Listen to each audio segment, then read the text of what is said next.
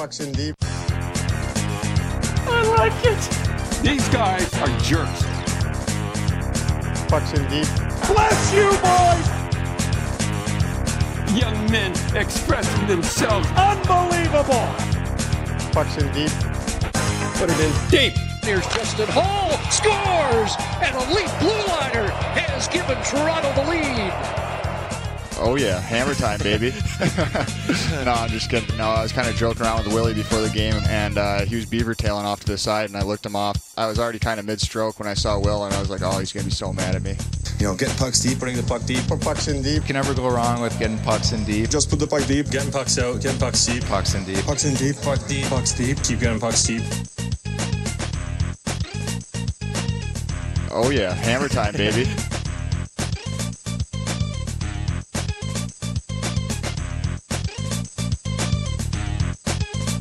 Put it in deep.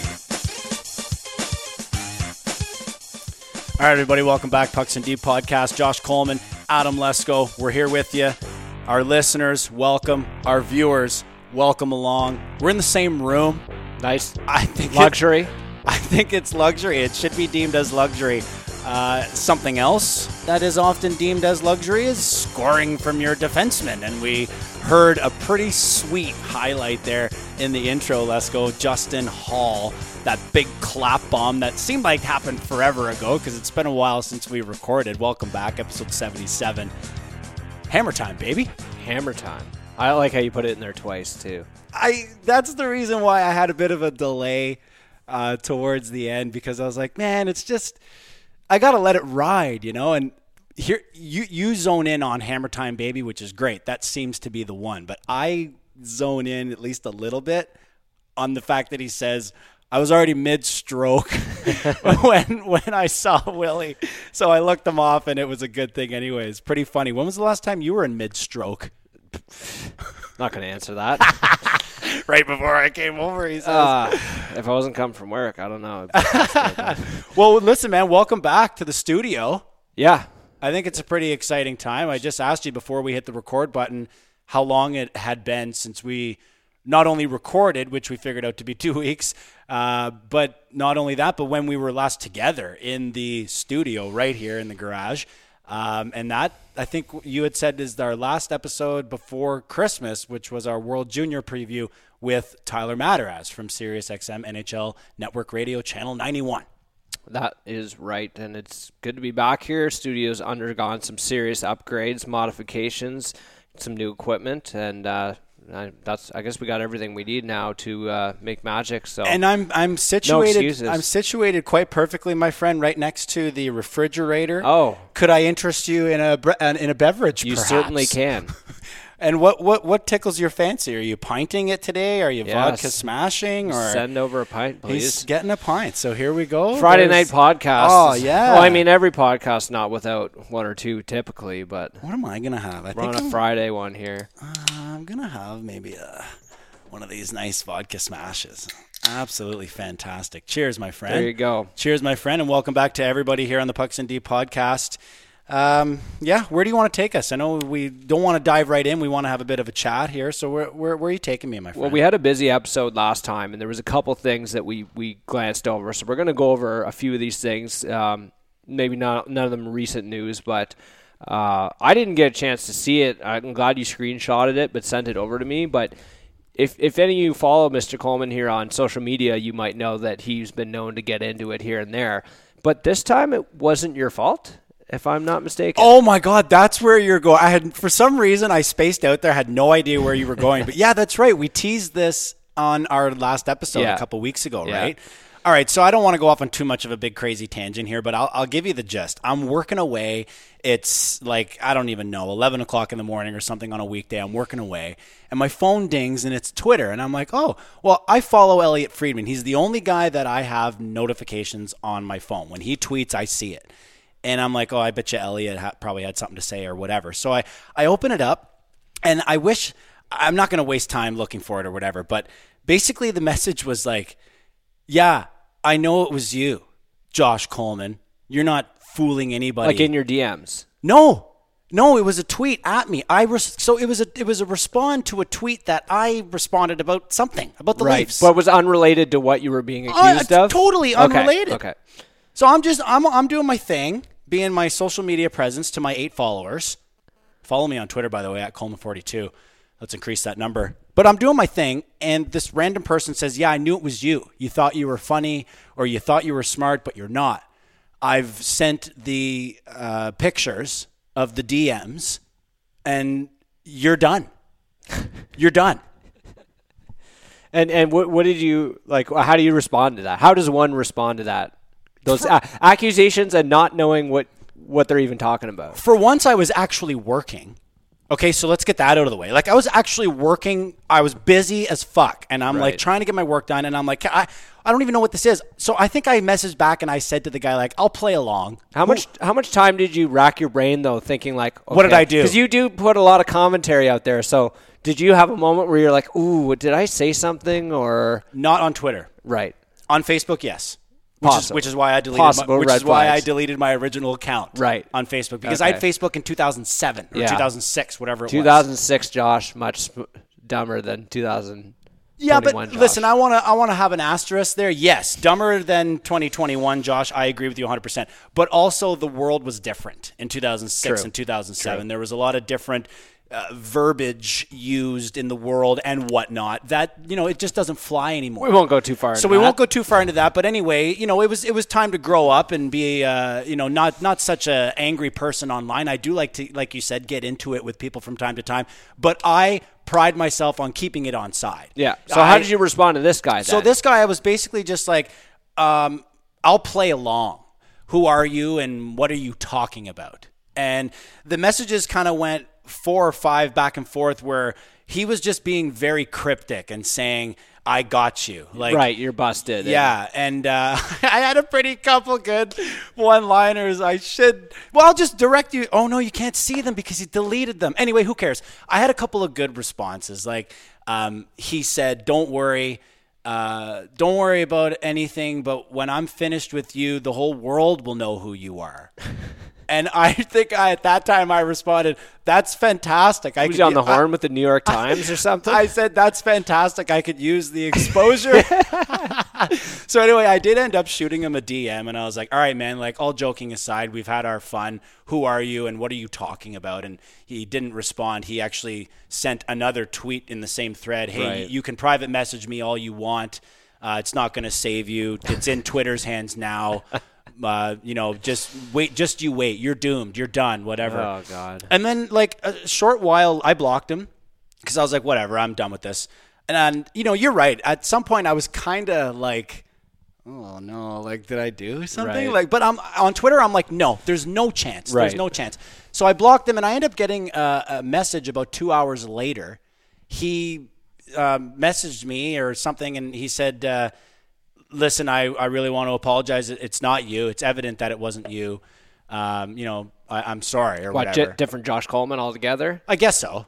And so he just tried to look you up and... He said another Josh Coleman sent me some very disturbing messages. Whatever. Like, I don't need to go too far into that. But I was like, listen, guy, like, I'm a bigger person, so I will accept your apology, but it's pretty tough.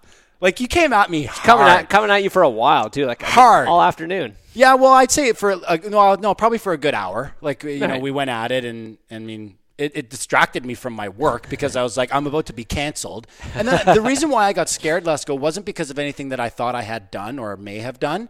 It was about actually being canceled, because these things could lead to, well, we got to shut this guy down then if we don't know if he's a scammer or he's impersonating someone. Well, and especially not knowing what the hell he's talking about. Like, I have no idea. He could have been accusing you of all kinds of shit, right? Yeah. He never actually told you what it was. So anyway, he was sincerely apologetic, and he was like, I sincerely apologize. I feel really embarrassed. I was like, don't worry about it, man. I was like, these things honestly happen in today's day and age with social media. And I was like, I'm way too much of a easygoing dude to really be upset or anything about this, but I do host a podcast. It is Leafs related. You're a Leaf fan. Why don't you give us a follow and check it out? And he's like, I already have, he says. So I said, okay, because I said that was your punishment. Like, for me to give you my forgiveness, you follow the Twitter account and you subscribe on YouTube and all that stuff. So sure as shit, we got a new follower out of the deal. All right, well. Isn't that great? You gained a fan by being accused of something. Alleged. High crimes and misdemeanors. Alleged DMs. Yeah. And I'm looking through my DMs going, and I'm kind of looking through my DMs, and I got some pretty cool DMs. Hint, hint, nudge, nudge. Some pretty sweet guests lined up. Things cooking. Yeah, so like I'm going through my DMs, and I'm like, oh yeah, like fuck, we booked that guy. You know, like I got to talk to him because obviously we had the lockdown. We had to put a lot of our guests on hold. And perfect segue, I guess we do have some pretty exciting guests on the line. Hook, bait, and sinker. And I don't want to go too far into it, but Leaf fans out there, get your shit ready. We got a treat for you. Yeah, we definitely got a treat for you. Okay, getting into some recent news. Jimmy Rutherford out in Pittsburgh and on his own accord, apparently, or at least somewhat. I don't know if they give him, if it's one of those like politicians where they give you the dignity of, you can resign if you want, as opposed to being fired. I'm not really sure. But it was really hard to kind of grasp because it was such an abrupt change and you, out of nowhere. You figure most teams have no intentions or no plans or, don't go, hey, if we're out of the playoffs, a month in, we're going to can the GM. Mm-hmm. So this one was a bit of a surprise in the hockey community. What do you initially make of that? A, why he would want to leave. B, why would the team perhaps want to move on from him? Well, I'll start with his aspect. And I mean, this has been widely speculated and talked about for quite some time. So a lot of what I say is going to be based on what I heard, but I'll try and bring you back to what I thought immediately. And it was, he's out anyways.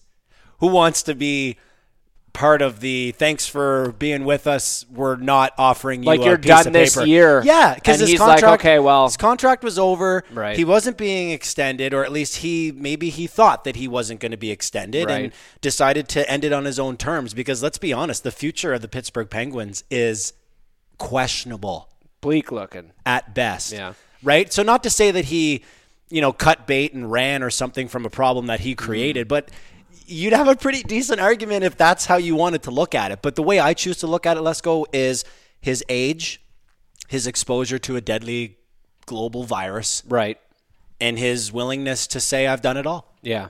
He has. I've traded all of the first-round picks. I can retire. This is true. And he put everything he had in that Pittsburgh team. I mean, he's been win now for several years, and he did it. They did it. They won back-to-back cups. Yeah. How hard is that to do in today's NHL? It's nearly impossible if you think about it. Mm-hmm. So for the moves he pulled off, and I know there was quite a number that received a heavy amount of criticism. I know bringing in Jack Johnson last year, they took a lot of flack for. The Kapanen trade in the offseason, he took some flack for. But you can't say that he didn't go for it always. Oh, absolutely. And do everything they could to make that team competitive. I know the dynamic has changed and, the cap situation has changed, so the outlook is different. But you're right in saying that the well is kind of dry for the Pittsburgh Penguins in terms of they can't mortgage much more of their future when the majority of the draft picks, first rounders and otherwise, have been traded already by Rutherford in making these cup runs. So and it's easy to trade a number, but it's really difficult to see later on down the road what that number turned into in terms of a name. The number becomes a name. Mm-hmm. Does the name become a name that everyone knows or people want in fantasy? Like it's just a complete. You took one of the bullets right out of the chamber, but it was for a chance to get, bigger bullets and do more damage right now. So it's very easy to look at it as a number. I think Jim Rutherford, obviously, albeit without all his success in the National Hockey League, I do think that is clearly his aggressive approach. And I don't know if we're going to see it again, if he's going to come back. Was there any comments about him potentially returning to the game? There, I don't believe there's been anything public since just the generic statement you kind of give as you show yourself out, I guess. Right. But, I want to talk bold moves here. I mean, Rutherford, no stranger to pulling off big moves, bold moves in order for the Penguins to make those cup runs.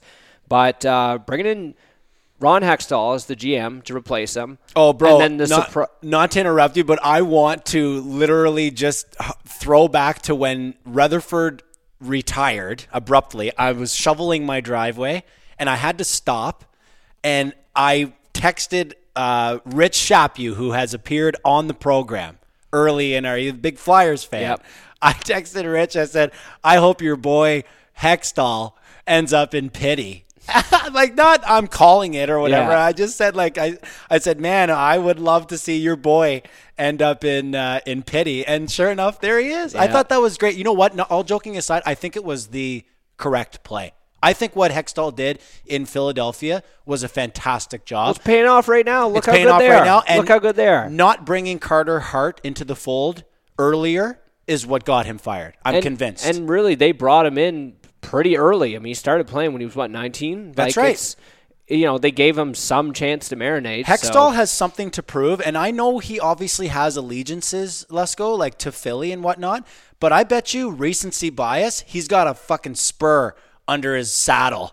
Well, yeah, he's got over the Flyers. Yeah, the way he was abruptly taken out of there. And, absolutely. He's obviously a very competitive guy. So, but what's he gonna do? That's the thing. That's a whole. You do a whole episode on what the Pittsburgh Penguins should do or shouldn't do. Can we get into it? But dude? there's they got to trade Sid the kid. I suppose they do. They kind of have to. Otherwise, they're going to go into the worst slide that they've ever had. And they've already had one slide that led to bankruptcy. And then they had another slide that almost led to bankruptcy. Their fucking superstar player had to buy them. Yeah, I think they're in a different position financially than they were in those times. Yeah, that's very fair.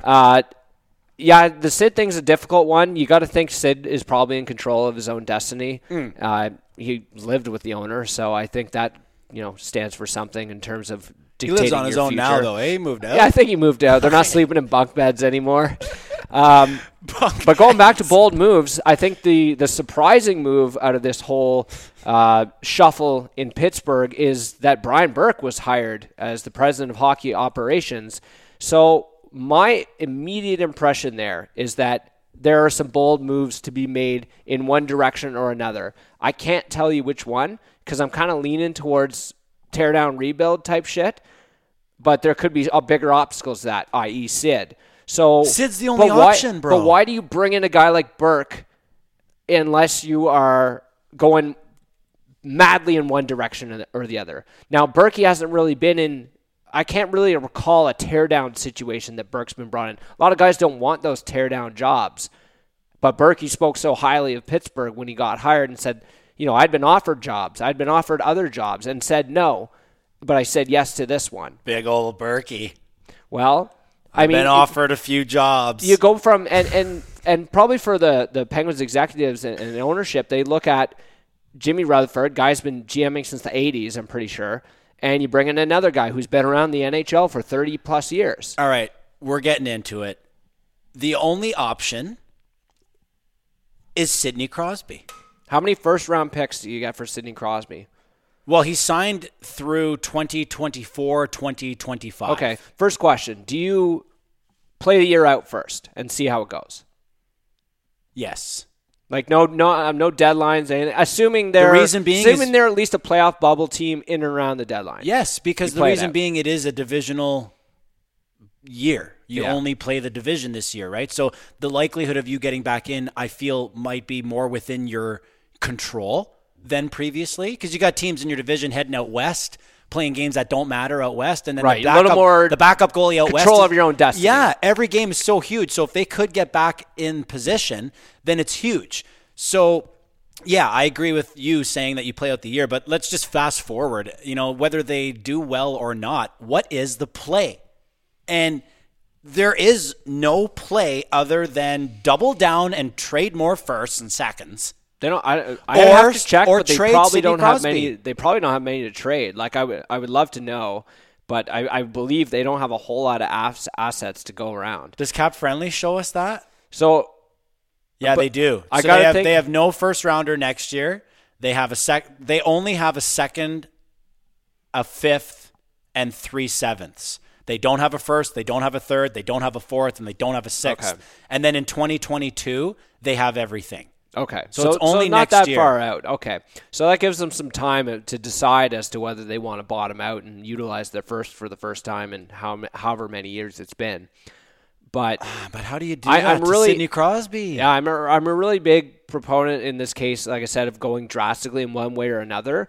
But they could have also brought Burke in for a retool on the fly type thing. Still going to be bold moves involved. There's still going to be a shakeup, like a serious shakeup. Bold moves, Cotton. But I think like Burke always wants to be in a winning situation. I feel like, let's take what the team said publicly at face value. The team said, we're still in win now.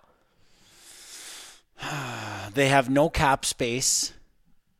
They have Tristan Jarry. Yeah. That's why you bring in Berkey, though. Like, you think about when the Burke era started the Maple Leafs, that was a pretty dismal team. Within 2 years, he brings in Kessel and Phaneuf. Say what you will, hindsight on those deals. Yeah. But drastic change. That's right. The face, the pieces on those teams. I mean, my biggest question mark here, bro, is like Evgeny. The job is half done. Malkin. What are you gonna do with Evgeny Malkin at $9.5 million for this year and next? He takes up more cap space than Sidney Crosby does. Mm-hmm. And Crosby signed for way further, like way longer. 3 more years for Crosby at 8.7. Now, I understand that he'll be getting to the twilight of his career by then, but we're talking about Sidney Crosby, let's go. I understand that those guys are the biggest trade chips you have, but my gut feels that they both are still there next season. Oh, they are. If I was a betting man, I'd be putting all my money on that. I feel it's more about moving the deck chairs around Sid and Malkin. Like, do you think you could get one of your second round picks back this upcoming year if you package like a Kasperi Kapanen? You know what I mean? Like, there's just, what a weird situation, bro. I can't wait to see where they go. Yeah, and I'm very interested to see how the rest of the season goes for them. Right now, the Pittsburgh Penguins are sitting in 5th place in the division, just outside the playoffs, with 17 points, so 2 points behind the Washington Capitals as of today. Another big shakeup that we didn't have an opportunity to discuss in the previous episode was the one that was recently announced at Sportsnet. And apparently this shakeup goes beyond just Tim and Sid. Okay, so for those of you who might not have heard, Sid Cicero, after a long and illustrious career in sports media with The Score and then Sportsnet, is leaving for breakfast television on City. So that's a huge chunk of Sportsnet's programming, basically running in the drive home hours, we could say, and it's simulcast TV and radio. Like so Overdrive. It's their version of Overdrive. Basically, yeah. So we're going to see a new program, likely on TV, radio, or both, and potentially new talent getting shuffled around. So Tim and who's Jay? Jay Onrait. Well, this is the wrong network. I know, but can we somehow find a resolution? Well, no, they'll go hire Dan O'Toole. That's what they'll do. I don't know if anyone's hiring Dan O'Toole. No, he seems very bitter. Well, I mean, like I don't want to harp on Dan O'Toole. He's had some less than ideal moments on social media, but true. I mean, mental issues are a real bitch, man. Like, and everybody goes through them, whether it's a high degree, middle degree, low degree. We all have stress, anxiety, whatever, right? Yeah. It's just too bad that it came to light so much over the course of the recent year. Mm-hmm. But man, if I'm Dan O'Toole, I'm less upset about the whole Bell Let's Talk thing and all of his tweets that he fired out and then subsequently removed on Twitter, which I think was a great decision, Mr. O'Toole. However, I'd be less mad about that and more mad about the fact that TSN is paying 4 separate people to broadcast the same hockey game to 2 different TSN channels. But that's not their fault, though. Well, how is that not their fault? It's the NHL's fault because of regional fucking blackouts. Yeah, that's but why. No, but they don't have to have 2 separate broadcasts, 2 different play-by-play guys, 2 different color commentators, and use the same cameras. It have to be 2 different feeds. It's totally 2 different feeds. And you have to have them hosting with like a like the game last night. Sends on TSN. Right, Sends on TSN, Leafs on TSN. But that's what I'm saying. Sportsnet or whatever. Why are you firing one of your all-time, loved hosts, not only in Dan O'Toole, but also Natasha Stanisevski? Yeah, so I'll intro the story here since we just dove right head in. Yeah, we dove I had a segue and everything, and you just fucking steamrolled me. I'm passionate. So what I was going to say is, contrary to their biggest competitor, Rogers is doing a massive hiring spree at Sportsnet right now. So tons of jobs out there in sports media, in networks and media right now. If you're interested, check that out. I know it's a few weeks back they posted them, but so Sportsnet is like, we want people. Exact opposite. And TSN is like, get out of here. So let's talk about TSN. Talk about Bell Media, right? So they laid off hundreds of employees across Canada days after their hugely successful Let's Talk Day, raised $7.9 million for mental health. Good on them. Yes, of course. Of course, as we talked about briefly there, Dan O'Toole absolutely ripped Bell on Twitter, kind of tying in the mental health aspects of being fired. Right.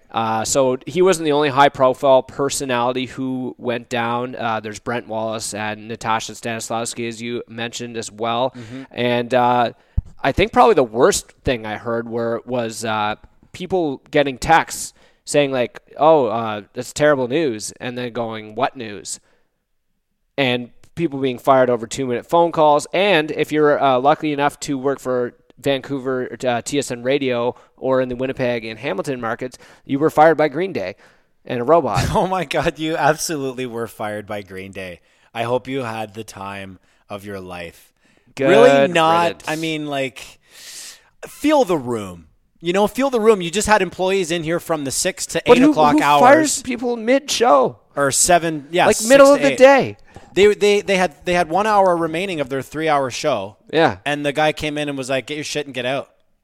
And he's like, that's insane. And I don't know if you read this part too, but they were like, by the way, hurry up because security's waiting. And if you're not gone in I think they gave them a half an hour. If you're not gone in a half an hour, security's escorting you out. So I would hurry. That's gutless. Like, okay, I don't care how big of a company you are and who you delegate to and how many levels of management it's got to go through. Why do you have to be that aggressive? You got to treat people with respect. And I'm talking the guy who works in the booth at the radio station right up to the guy who's hosting the morning program on TSN. Yeah. It's behind the microphone or behind the glass. Look. It's not a good look at all from Bell, who's somebody who is, most people hate them for various reasons, but is known to be a pretty reputable employer. And I mean, good company to work for. Can I tell you why I don't like them? Well, we could go on about this for a long time. It won't be too long. I came home one day when there was 6 feet of snow. I think it was Monday when we got fucking 6 feet of snow here. I came home and I was getting ready to snow blow. And I was like, you know what? I'm not even going to risk the cord because, I had that cord going across my driveway. So everybody, Josh Coleman has his satellite cord. No, it's gone. Running across his driveway. But why is it gone? Okay. I see what you did there.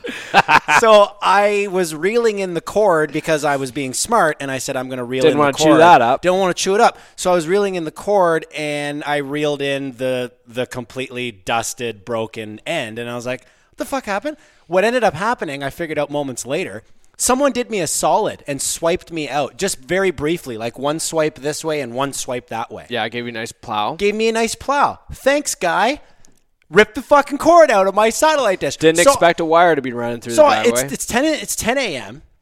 I get on the horn with Bell, and I go, hey, guys, I got a wire cut. I made very certain just to tell them that I got my wire cut because I figured that's like an emergency call. They'll send someone out right away. Yeah. So I told them I had a wire cut for my satellite TV, and the guy booked me for an appointment. He's like, yeah, they'll be there tomorrow between 8 and 5 p.m. I was like, that's garbage, but fine, I can be here. So he texts me the next day. I drive over. I'm all pumped. It's like 10 a.m. I'm like, man, this is great. He goes, yeah, so you're having internet problems?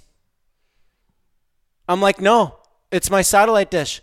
He goes, oh, yeah, they sent me, and I'm an internet guy. I can't even help you. Oh, man. So he drove in, fucking got in his van and drove away, and I called Bell back, and I was like, listen, guys, I don't want to get too upset about you or anything here, but, like, this is fucked up. And I gave them a couple of white lies. I was like, oh, I had to take work off, and they gave me $15 on my bill. That's what you got? Yeah, and I'm like, listen. How long did it take you to get that $15? Well, it'll be on my next bill. Yeah. I said, listen, I don't even fucking care about the $15. I want someone here today. The Leafs play tonight, and I want to watch the game. I didn't tell them that I can stream it illegally, but I was like, I want to watch the Leafs tonight. You better get someone here tonight. Because if it's tomorrow, I have to take another day off work tomorrow. Well, sure enough, it ended up being tomorrow, and the guy came and he did it all, and it's gone, and it's great and everything. But, like, that's why I dislike Bell. Because you can't fuck up an appointment like that if you tried to. Oh, man. Bell, we're talking about Bell here. It's ridiculous. Dude, what a waste of everyone's time, Why? man. Like, I think what's most surprising about this story is how thrown off you are by Bell's lack of customers. They're like the worst. I'm not thrown off by it. I'm mad about it. I'm amazed at how mad you are by it, just because it's the most unsurprising thing I've ever heard. Because I canceled any service I had with that company over 10 years ago because they are the worst. Bro, they're the only company that will give me Leaf games in HD. I've been through this. Right. We have been through this on the show. You live in the sticks now, too, so.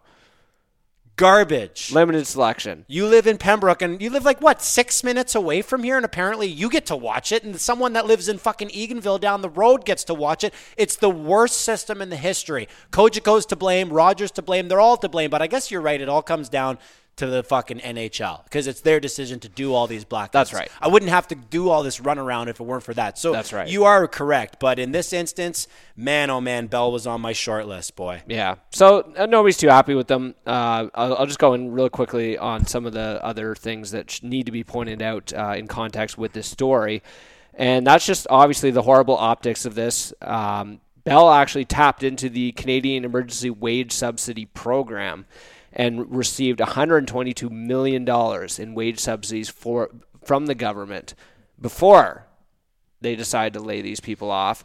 They also are raked in $22 billion in revenue in 2020, which is down 15%. With so a B. I would call that a significant decrease, I guess, when you're talking billions here. But they, oddly enough, they increased their shareholders' dividend by 5.1% for 2021. And they're sitting on $3.8 billion in cash liquidity, right? So doesn't sound like someone who's struggling, but I think that's why that probably made this so shocking. And I think the other part is the manner in which they decided to do this, which sounds to me Bush League. Like that's how I expect to get fired from a Foxconn factory that makes iPhones in China. Yeah, sure. Get the hell out of here. Yeah. Grab your shit. Beat it. So basically, in a nutshell, all the bigwigs made their money, including the majority stakeholders and whatnot. Well, I guarantee there wasn't any executives taking pay cuts last year. How do they shed? It's like any company. The guy at the top's making millions of dollars, and they have a bad year. Doesn't come out of his pocket. That's right. Somebody gets laid off. That's how they pay for it. No, that's right. And in the grand scheme of things, like you said, I mean, we're talking billions with a B. It's a lot. So when they experience a poor quarter or, like you said, negative 15% in growth, like there's going to have to be answers for that. And unfortunately, those answers are the loss of jobs. You can be as mad at Bell as you want, but when you look at it like a total Neanderthal, it's food chain, and then everyone else. Yeah. And money is food. You look at the media landscape and the telecommunications landscape in this country, and it's pretty close to a monopoly when it comes to Bell and its largest competitor, Rogers. So yeah, and I don't mean to defend Bell with that analogy. I'm just breaking it down. That's just the situation Dan O'Toole is unfortunately nobody, even though he's on TV and he's famous nationwide. Yeah. He's technically nobody on the food chain that is Bell. Right, correct. Exactly. It's always interesting to hear these stars on television and radio mention people who make more than me who make these decisions, or the guy in the office who wants it done this way. You'll hear odd allusions to it. Yeah. Sometimes O-Dog will say something on Overdrive or whatever. And you forget that they are not in the driver's seat at the end of the day. Of their own show.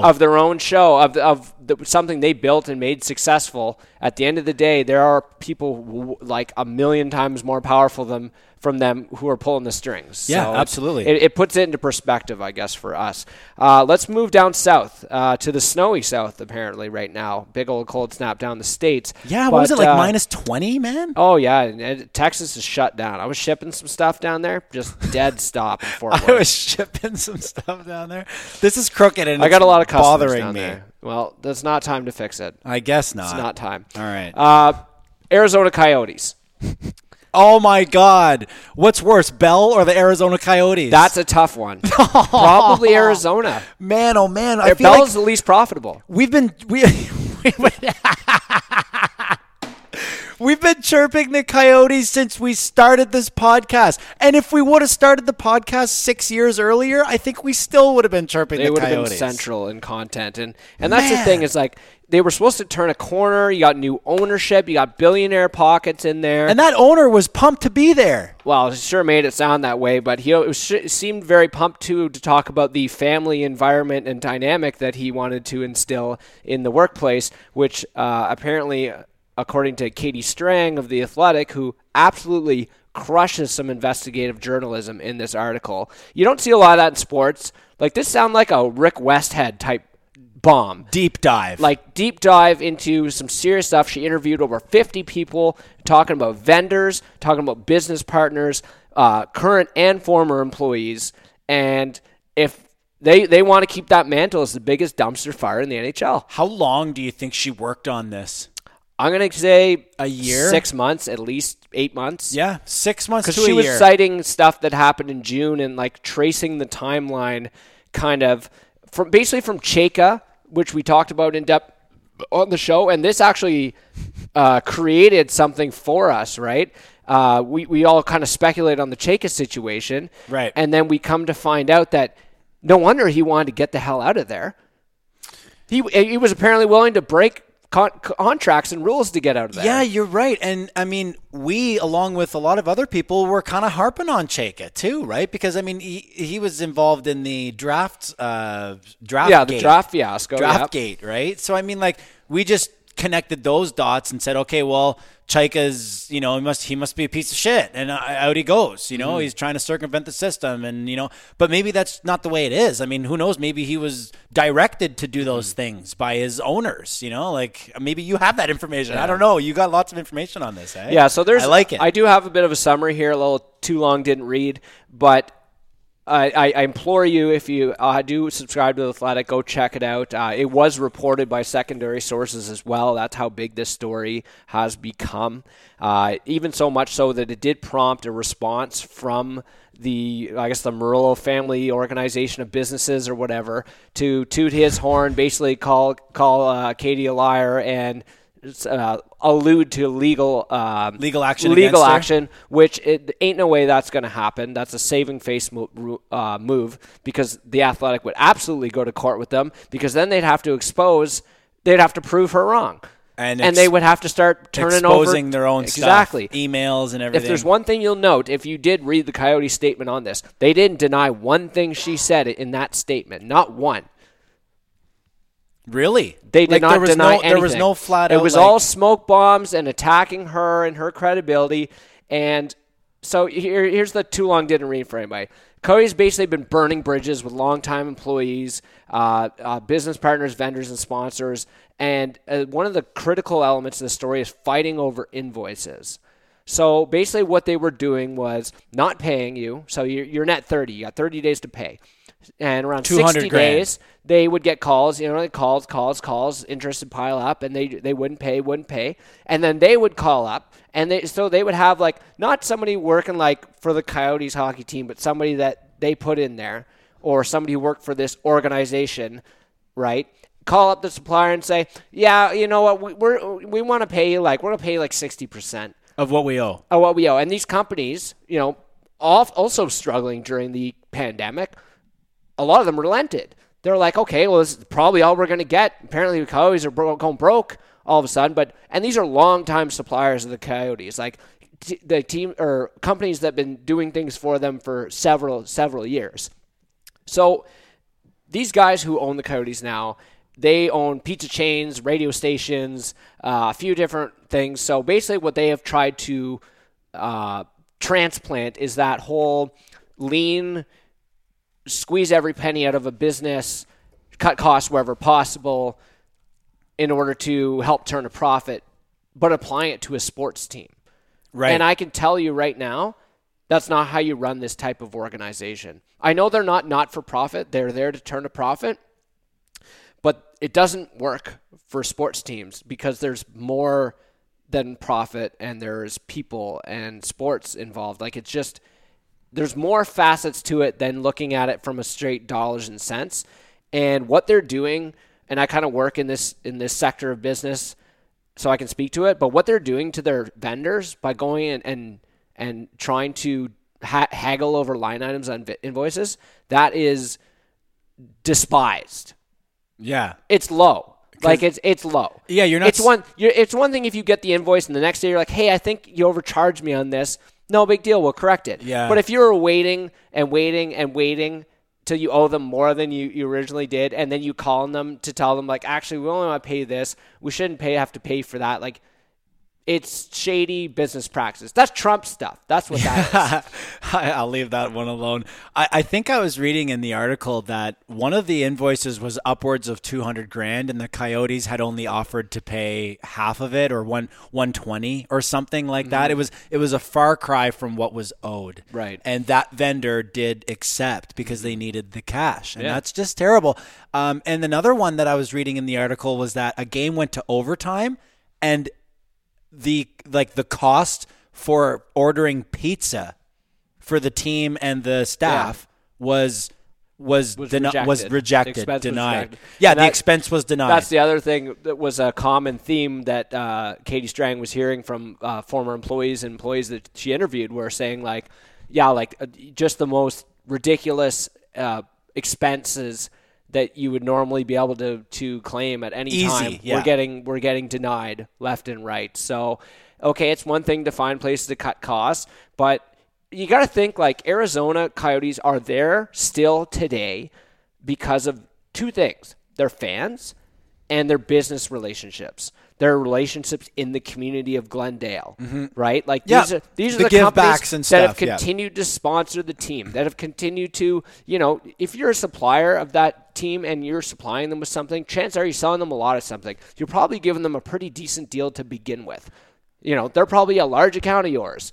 And for them to go, and it must be unfortunate to have dealt with them for several years and be like, yeah, they've been pleasant to deal with despite all the turmoil or whatever. Yeah. Because what Katie's hearing from their vendors is that, yeah, everything was fine based until these guys took over, and now they don't want to pay their bills. And the other thing is, once they agree, or once they said, yeah, fine, fuck it, we'll take your $120,000, they were paid immediately. Yeah. So it's not as if they didn't have the cash. It's not as if they don't have the cash to pay. All right, so let me ask you a question on more of a broad scheme, like a broad look at the organization.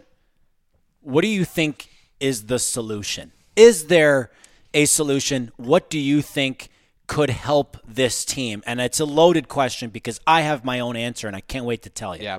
So I think right now, I don't know what they do, because right now, based on the situation that's been painted in this article, they have put non-hockey people in hockey positions. That's part of why they that draft debacle they had, where they drafted that racist kid. Right. Basically, nobody who with any hockey anything was involved in that draft pick. Fuck. And the other person I got to point to is Bill Armstrong should be ashamed of himself, the way he came out on that article and what he said to her. So basically, what he said to Katie Strang was, oh, well, I don't think you're doing your job very well, and how would you like it if I went and told the other GMs about how bad you are at your job? Basically saying like, oh, blackmail. Shut up, honey. I'll go blackball you in the league, and we'll see how you do, right?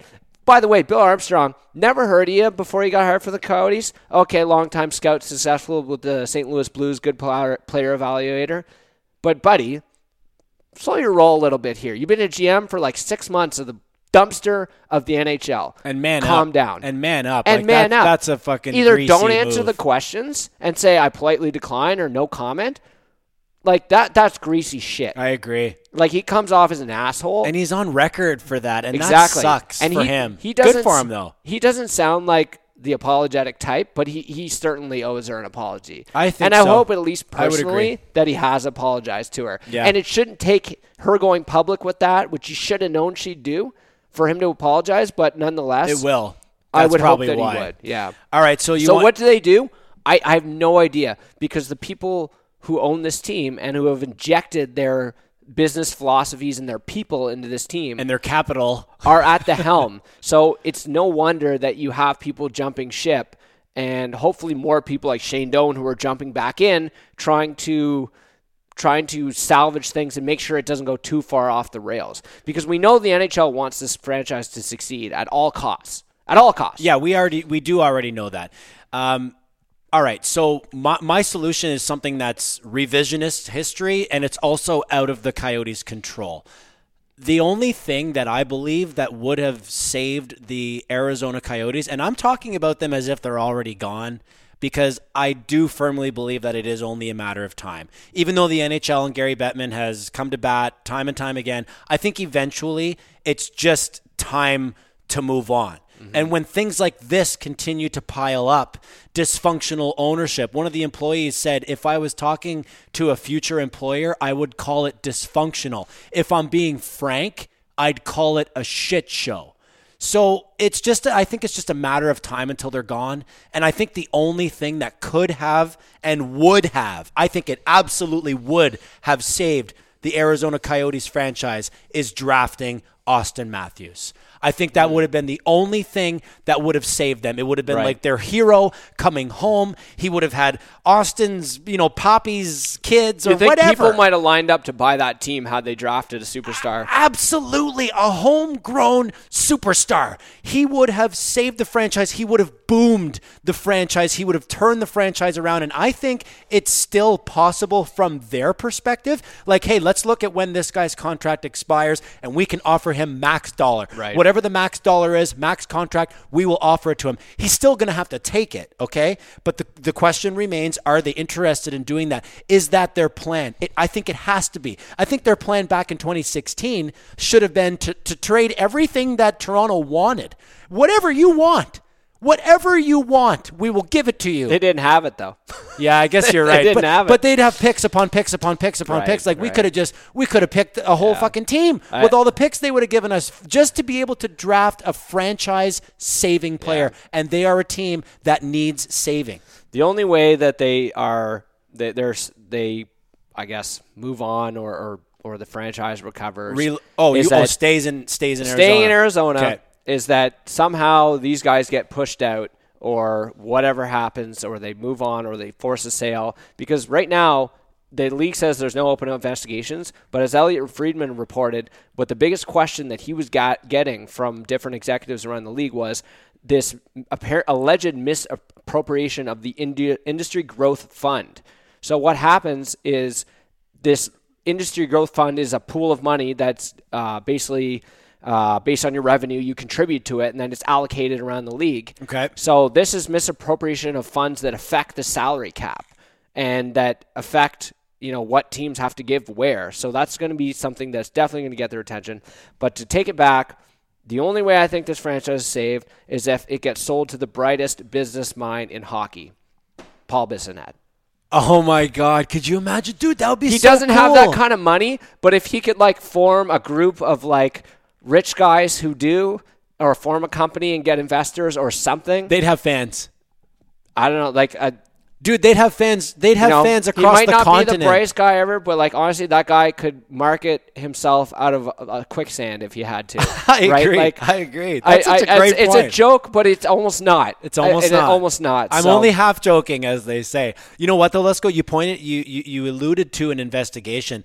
I want to stick on that just quickly before we move on. There has to be an investigation. Wasn't there sexual harassment allegations? That's the other thing as well. I mean, that's something that if they try to sweep that under the rug, that's something that should be looked into. But the Pittsburgh Penguins, Bill Guerin, there was some allegations as when Bill Guerin was assistant GM in Pittsburgh, sexual assault allegations that were brushed under the rug by Bill Guerin, and he is now GM of Minnesota, and that was a bit of a controversy for about 2 days, and there we heard a peep about it. Now, that's not to say that nothing's going on behind the scenes in terms of what the NHL is doing about that, but I'm going to guess it's probably not much. It's probably nothing. Probably nothing. It's nothing. Odds are it's nothing. Okay. All right, man. One more. Can we talk about something good? Yeah, sure, maybe. We'll see. We still have to get to the Leafs, so that's whatever you want to make of it. But one more thing, Lesko's List. Obviously, read the piece by Katie Strang in The Athletic on the Coyotes and that shit show.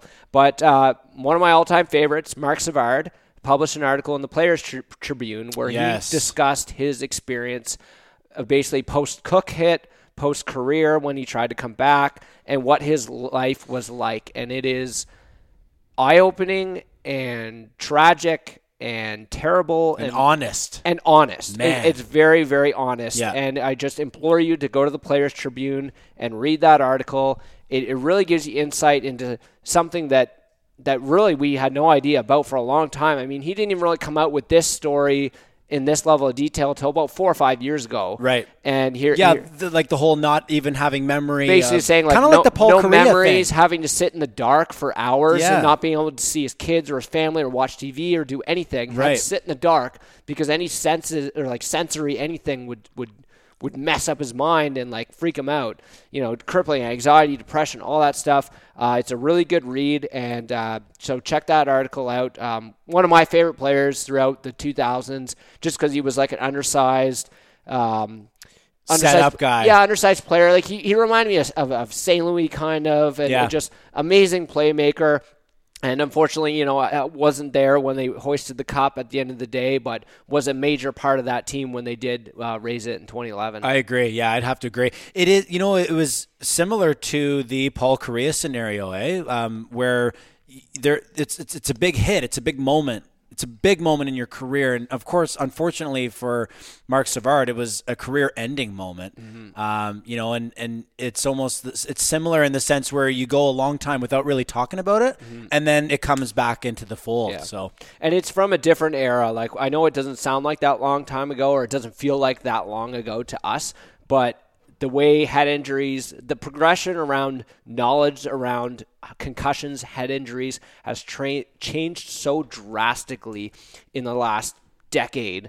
And it's for the good, obviously, but it really gives you a bit of insight as to what it was like at that time. And I know we've talked about it and we've said this several times, but the way it used to go was there was no quiet room. It was, you good, man? Yeah, I'm good. Yeah. And that was the evaluation. Yeah, I think I'm good. Off you went. And he admits that he said, yeah, I'm good, even though he wasn't. Because it was the playoffs and he wanted to get back in there. And he tried and he got hurt and he's paid the price for years for What do you think about it? We're not NHLers, but we played. Even down at the minor league level, you're like, no, let me go. Hey, coach asked you how you're feeling. You tell him you're good. You're good. You're going back out there. I broke my ankle and tibia and fibula all at the same time and tried to go again. No, I literally broke a vertebrae and played another game of hockey afterwards. Played. So that was just me thinking I had a concussion. It's a stinger or a concussion. Exactly. Yeah. And I was like, yeah, I'm fine. And then, a week later, you can't get out of bed in the morning. Yeah, so you're done. You could be done. Like, you could have been done totally. The precaution, you think about the precautions and how fortunate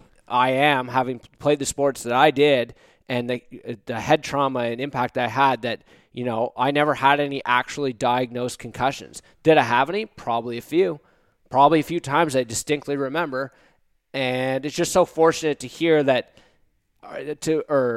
it's interesting to hear how bad it could have been or how bad it really is, because even I had no concept of how much risk I was taking on in certain situations. Yeah, it was just get back out. Right. It was just get back up and get back out. Yeah. The other day, you, myself, and our boy Lee have this little Leafs group chat going on, I guess. Leaf games when we can't get together, obviously during the shutdown and all that, just to keep in touch and bitch about whatever. But we were bitching a lot about the officiating lately. I've seen a ton of chatter online about the officiating, and we've made our points, known on the show numerous times about. Tap on the gloves is nothing, but cross-check and boarding it's so inconsistent, wildly inconsistent. But I believe the Leafs were up in the lead, and there was a call that it was like, there's no way that's a penalty. Are you talking about the Kerfoot stick on stick? Yeah, like the worst call in the history of the league. It wasn't even anything. It was actually stick on stick. It was stick on bottom stick. A completely legal play. It wasn't even near his hands. It was stick on bottom stick. Earlier in that game, he had gotten dummied from behind, and it was nothing.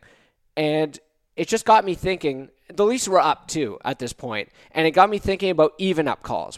Everyone knows about the even up call, and even the commentators say it so casually, like, "Oh, well, I guess that's the even up," and we just accept that as hockey fans as a part of hockey. And it got me thinking about the pity call. The pity call is when the Leafs are up 5-1, and Kerfoot goes and might have touched someone's glove, and the ref is just itching, like, "Get these guys in the power play. Let's get them back in it." Is it possible? My question to you now is it possible? Is there any possible way to get those out of the game? No. Or is that a human nature thing? It's human nature. You reffed? Yeah, I did. And I will admit fully, I was a teenager reffing, so what did I care? But like, I will admit what you're about to admit. I understood it from the other side of the coin because I was the player that I was watching when I was reffing. This guy's going to fuck up anytime. Anytime he does something, he's gone. This kid's a lot. This kid's a loose cannon. He's an asshole. Like, what? As soon as he does something. I can't wait to give this kid a penalty. You won't even notice when the other player does something because you're so busy watching this other guy. And the other thing is, like, you, as almost like wanting to be entertained, you're like, oh, well, these guys are getting crushed. Like, let's get them on the power play. I'll call that one. Even though, in the heat of a game, a tie game. Garbage call. I guess what I'm saying is, anything that you wouldn't call in a tie game, don't call. Yeah, it's human nature. Much the same as when we move into the playoffs. It becomes a lot more, it's got to be egregious in order for it to be a call. Like, you're not going to get a call just because, it looks like a penalty. Here, you can dig it. Well, I'm talking. I got to drink all these? I'm talking. You can dig it out on your own. But, oh, man, you threw me off. I don't even know what I was going to say. That's okay. So what I was getting at is, they're not going to call penalties, in the playoffs like they would in the regular season. So it's similar to that aspect. But I remember what I was going to say. I remember one time. I'm so glad I remembered. I remember one time I was repping the Silver Stick. I think I was like 19 or 18. I had just finished actually playing hockey. So I was refereeing the oldest category. They were only like a year. Midget. Yeah, midget. Major midget. Yeah, exactly. So they were only like a year or two younger than me. And obviously, like, a lot of them were way bigger than me. Oh, yeah. And I remember there was one guy, he hit me with a puck. And I was like, oh. And I was like, take a look. That's what you yell. Take a look. I yell, take a look. And he skates by me. He goes, I did take a look right where I was shooting it. Right? So I'm like, oh, I see. So smart guy, skates over. Later on, I see him. He's standing right next to me because the face-off's happening or whatever. I can't remember exactly, but I was right next to him, and I said, I'm going to call you for a penalty for nothing. Just told him, straight up. I told him right in his ear, I'm calling you on a penalty for nothing. He's like, what? I said, nothing. Blew the whistle, and I said, back to play. Fucking play goes long. Boom. Hand goes in the air. Fucking, I got 23 weight right here on a slash. Boom. And he's like, he's trying to tell anyone. He's trying to tell anyone that would listen. This guy, he told me he was going to call me for a penalty or whatever. And I was like, get in the box, kid.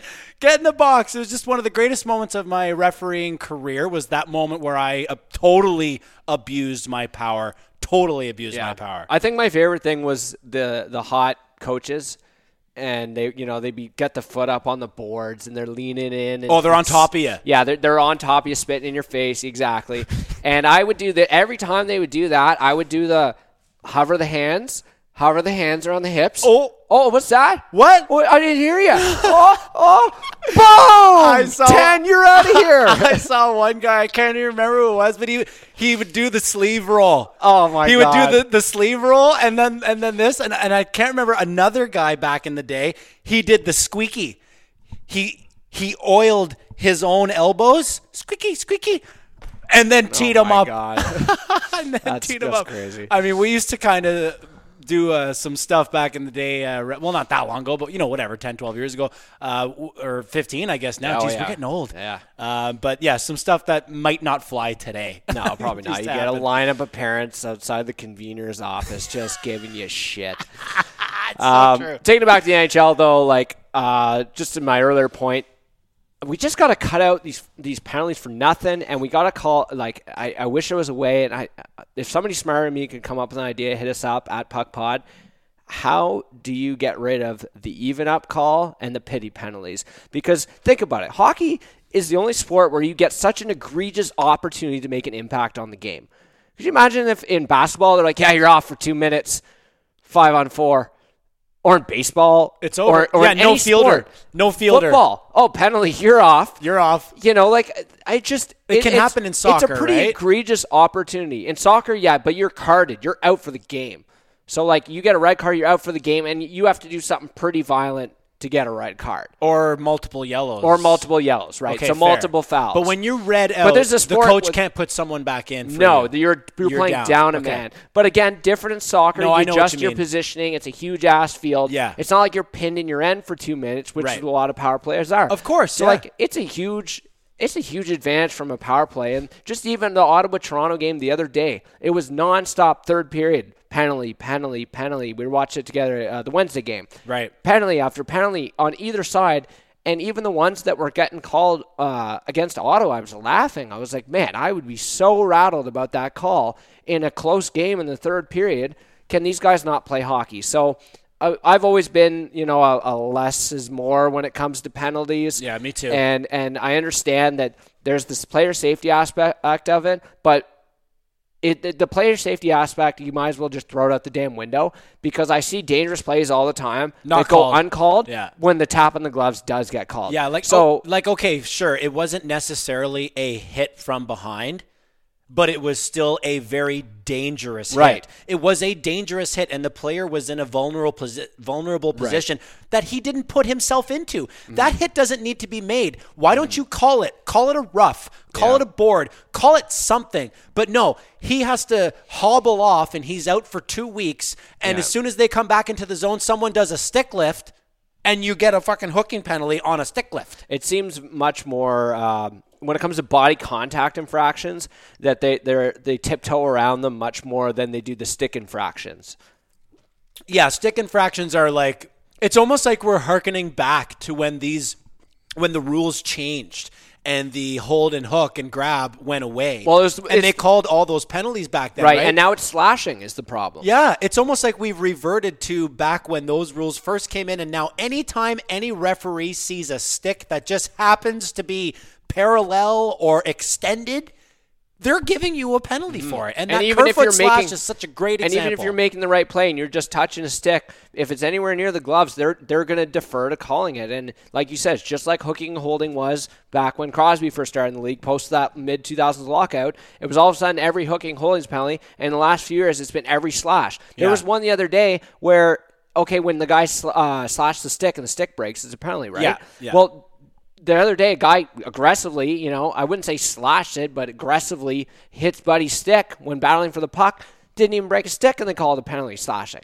Oh. How is that not a legal play? How are you supposed to take away the puck from anybody if you can't mess with their stick? And see, conversely, dude, I'm totally okay with if you break his lumber, it's a penalty. And I know it sucks. It sucks because it sticks. Yeah, I know it sucks. It's a good sign that you hit it too hard. Not only that, but you took a stick away from an opponent who now, the team is now at a severe disadvantage. Yes. So you have to call it. And that brings us back to your point. How do you get rid of the pity calls and the makeup calls? How about stop making all of these dumb calls and only make calls that refer to player safety that you just mentioned and putting a team at a disadvantage, i.e. broken stick or whatever the case may be. Are you interfering on a scoring opportunity, or what could potentially lead to a scoring opportunity, or are you infringing on the safety of another player? Yeah, pretty easy.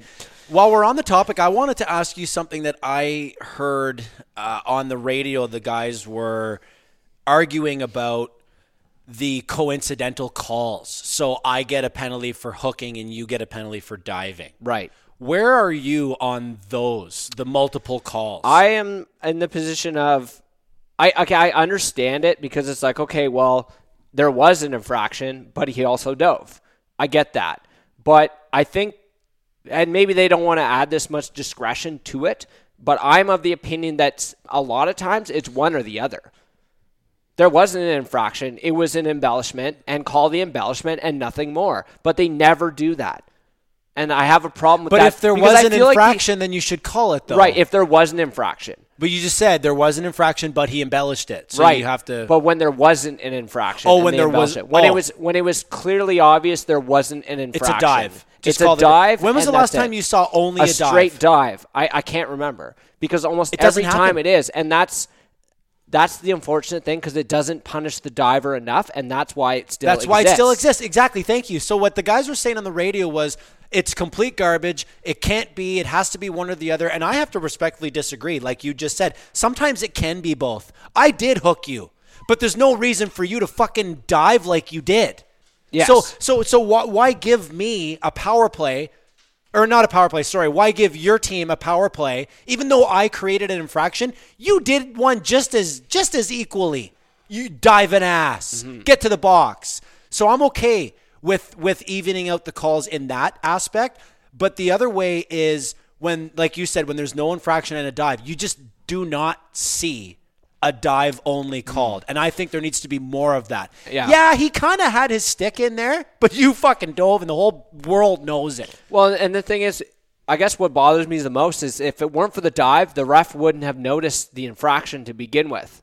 Right. So or the potential infraction. So nothing would happen anyways. That's right. It would have been play on, right? Yeah. So, yeah, I mean, we could obviously go on for hours about this, but and it's I understand it's a very difficult thing for the NHL to tackle, but I feel like their emphasis has always been, at least in the last 15, 20 years, has always been on what more can we call? What more do we want to get out of the game? Can we not look at how do we tone down the penalties a little bit? Because right now, and I know early season stats are always inflated on penalties, but the penalties are being called at a rate not seen since post-lockout 2005-6 or 4-5 or whatever it was. But you got to remember, though, dude, like whether or not you'll find like evidence to back this up, you can change my mind if you want to, but the league wants more goals. Okay? That's fine, but find power other plays, ways. Yeah, but power plays is the best way to do it. Well, it's the easiest way to do it. Is it the best way? That's debatable. Well, no, I guess it's not the best way, but you just said it. It's definitely the easiest way. Because honestly, it's great if your team's special teams are great, but it's honestly frustrating to see a hockey game that's completely dictated by special teams. Yes, it often ends up being the difference when you're better at it, and there's a penalty-laden game. It plays into your advantage a little bit. But 5-on-5 play, ideally, is what you want to see dictating a game. I mean, it always sucks, I guess, if you're on the losing end and you're like, yeah, we dominated them 5-on-5 but gave up 2 power play goals and lost 2-1. Yeah, listen, and I want to put this on the record. My least favorite thing to do, maybe in the world, other than shingle a roof, is bitch about the officials. What about drywall? I haven't done much. Not enough to know. Wait till you get into that. Okay, I'll give you Not a call. A good time. No, you won't. No, okay, you won't. But seriously, my least favorite thing to do as far as the sporting world is concerned is bitch about the officiating. Yes, and I'm not saying use it as an excuse or anything. Right. I just mean bitch about it in general. Yeah. And I don't mean on my couch during the game. I will bitch about it on my couch during the game. But the next day, when I go to the water cooler or when I go to Tuesday night hockey and we talk about the game, You mean the internet? No, I'm just saying, like, when you get together with people and someone else wants to bitch about the officiating, I will never be that person. Yeah. And I'm only that person today right now because I'm bitching about it league-wide. Yeah. Not just the Leafs, league-wide. Yes, I watch all the Leaf games every minute, but I watch a lot of hockey otherwise as well. And it's happening across the league. Players don't know what's a penalty. Coaches don't know what's a penalty. You got fucking Tuukka Rask skating to the bench thinking that he needs to pull himself or that there's a penalty coming. Did you see that, bro, by the way? Yeah, exactly. Wasn't that something I made else? this point before, and I'll say it again. It's very frustrating as somebody who's been watching hockey and remembering watching hockey for like 25 years. Penalties used to be egregious. I don't know what it is. And yes, it was easier when they were egregious, but it's frustrating. And it must be difficult for a new fan to comprehend what is and what isn't a penalty when I, who played and have studied and watched the game my entire life, and I don't know what a penalty is anymore. Any new fan that wants to know what's a penalty today versus what's a penalty yesteryear, I want you to Google for the yesteryear highlight. I want you to Google the 2000 quarterfinals. Just Google Stumpy Thomas. I've told you about this 1,000 times. It's my favorite highlight video of all time when Berezin scored in overtime. Yes. In that overtime frame. Double overtime? No, single overtime. Really? In that overtime frame, Wendell Clark, that's right, Wendell Clark was a member of the Toronto Maple Leafs. Oh, yeah. Wendell Clark hooks. Last journey. He hooks a man down by his throat. In the offensive zone, which creates a turnover, and then the Leafs get a chance. Yeah. And that was not called. Now, granted, yes, it's playoffs, yes, it's overtime, but holy fuck, like you'd have to basically murder someone on the ice in order to get a penalty. If they could find a happy medium somewhere, I'd appreciate it. And unfortunately, it's like you said, that they feel that power plays are a way of generating goals, whether we agree with it or not. Let's move into the boys in blue, since you made this shrine so eloquently for our studio. tells me when we start this podcast, he's like, we got to make sure it's not a Leaf-centric podcast. We don't want everyone to think we're just big Leaf guys and all we're going to talk about is Leafs. Look at Austin Matthews. So we conveniently put with no mustache our Leaf segment towards the end of the show. And yet when we finally get in studio video going, he insists on making it basically 80% Leafs swag here, which is most of what he got, and it's some pretty nice shit. So I'm not going to knock him too hard, but it's not my garage, so I can't do anything about it. It'll change. We'll figure it out. We're going to keep it fresh. We're going to keep it fresh. He's got a bin full of jerseys, so tune in next week to see who's hanging up on the wall. Why'd you have to bring up the bin? Now I want to walk over. No, you can't. No, there's only so many props per show. There's only so many props. We can't just sit here and play show and tell with everything in your fucking garage. I literally floated the idea of show and tell. This guy misses grade 2. And I'd say, here's the signed photo, personally signed by Daryl You're just Sittler. doing it anyway. I'm doing it anyway. Okay. You missed grade 2 more than anybody. And you know what else is a good part of show and tell? This hockey puck, which, yes. Where's it from, Josh? This hockey puck came from Austin Matthews, this player right He here. gave it to you. He gave it to me. He flipped it over the glass. For some little kid standing in front of you. You just interrupted the best part of the story. Okay. I caught 3 pucks. I don't remember the players, but one was Bozak, I think, maybe. How many kids did you straight arm to get those pucks? No, listen. So there were 3 pucks that were thrown at me over the glass. Bozak, JVR maybe, and someone else. I could be totally wrong. Anyway, someone's going to chirp me on Twitter that those players don't, match up with Matthews. Whatever. They flipped me over the glass. I caught it. And the first puck, I gave it to a little kid wearing a Leaf jersey. And the parents were like, "Oh my God, thank you so much." And I was like, "Yeah, I don't need this puck. Like, I'm not here for this. I don't care about the puck. I'm just here to watch the boys." And then I got a second one flipped over to me, and I handed it to another kid. And then sure enough, I got a third puck flipped to me by someone else. It was crazy. They were flipping them over, and I must have been, I don't know. You're the distributor. The third puck, I literally had to look around, and I saw a kid like 4 rows away, and I went and gave it to the little kid. I'm like, what am I even doing here? And then I flipped over, and I go, oh, man, there's Matthews. He's the last one on the ice. And I was just going to give him a fucking standing ovation. Be like, I love you, Matthews. You're our fucking savior, And he's coming over, and I'm pointing at him, and I'm giving him the thumbs up. I'm like, let's go, baby, let's go. He flipped it to me. I catch it, and I go, how do I give this one away? Is that why you're growing a mustache too? No, it's not. I'm angry that you brought that up. We'll talk about that later. Fine. But I go, how am I supposed to give this one away, man? Like, I gave 3. This one. You've done your charity. This is yours. This one should be mine. And I'm literally looking at it, and thoughts go through your brain a lot faster than I'm talking about it out loud. But eventually I said, no, I am going to give it to one more kid because I did 3. Why wouldn't I do the last one? It just seems right to do it again. Right. And I looked around, and there was nothing because the lights went deep, and he was the last one out there, and everyone had gone to their seats because, everyone goes down there, and then they go to their seats. They left. And I'm like, well, fuck it.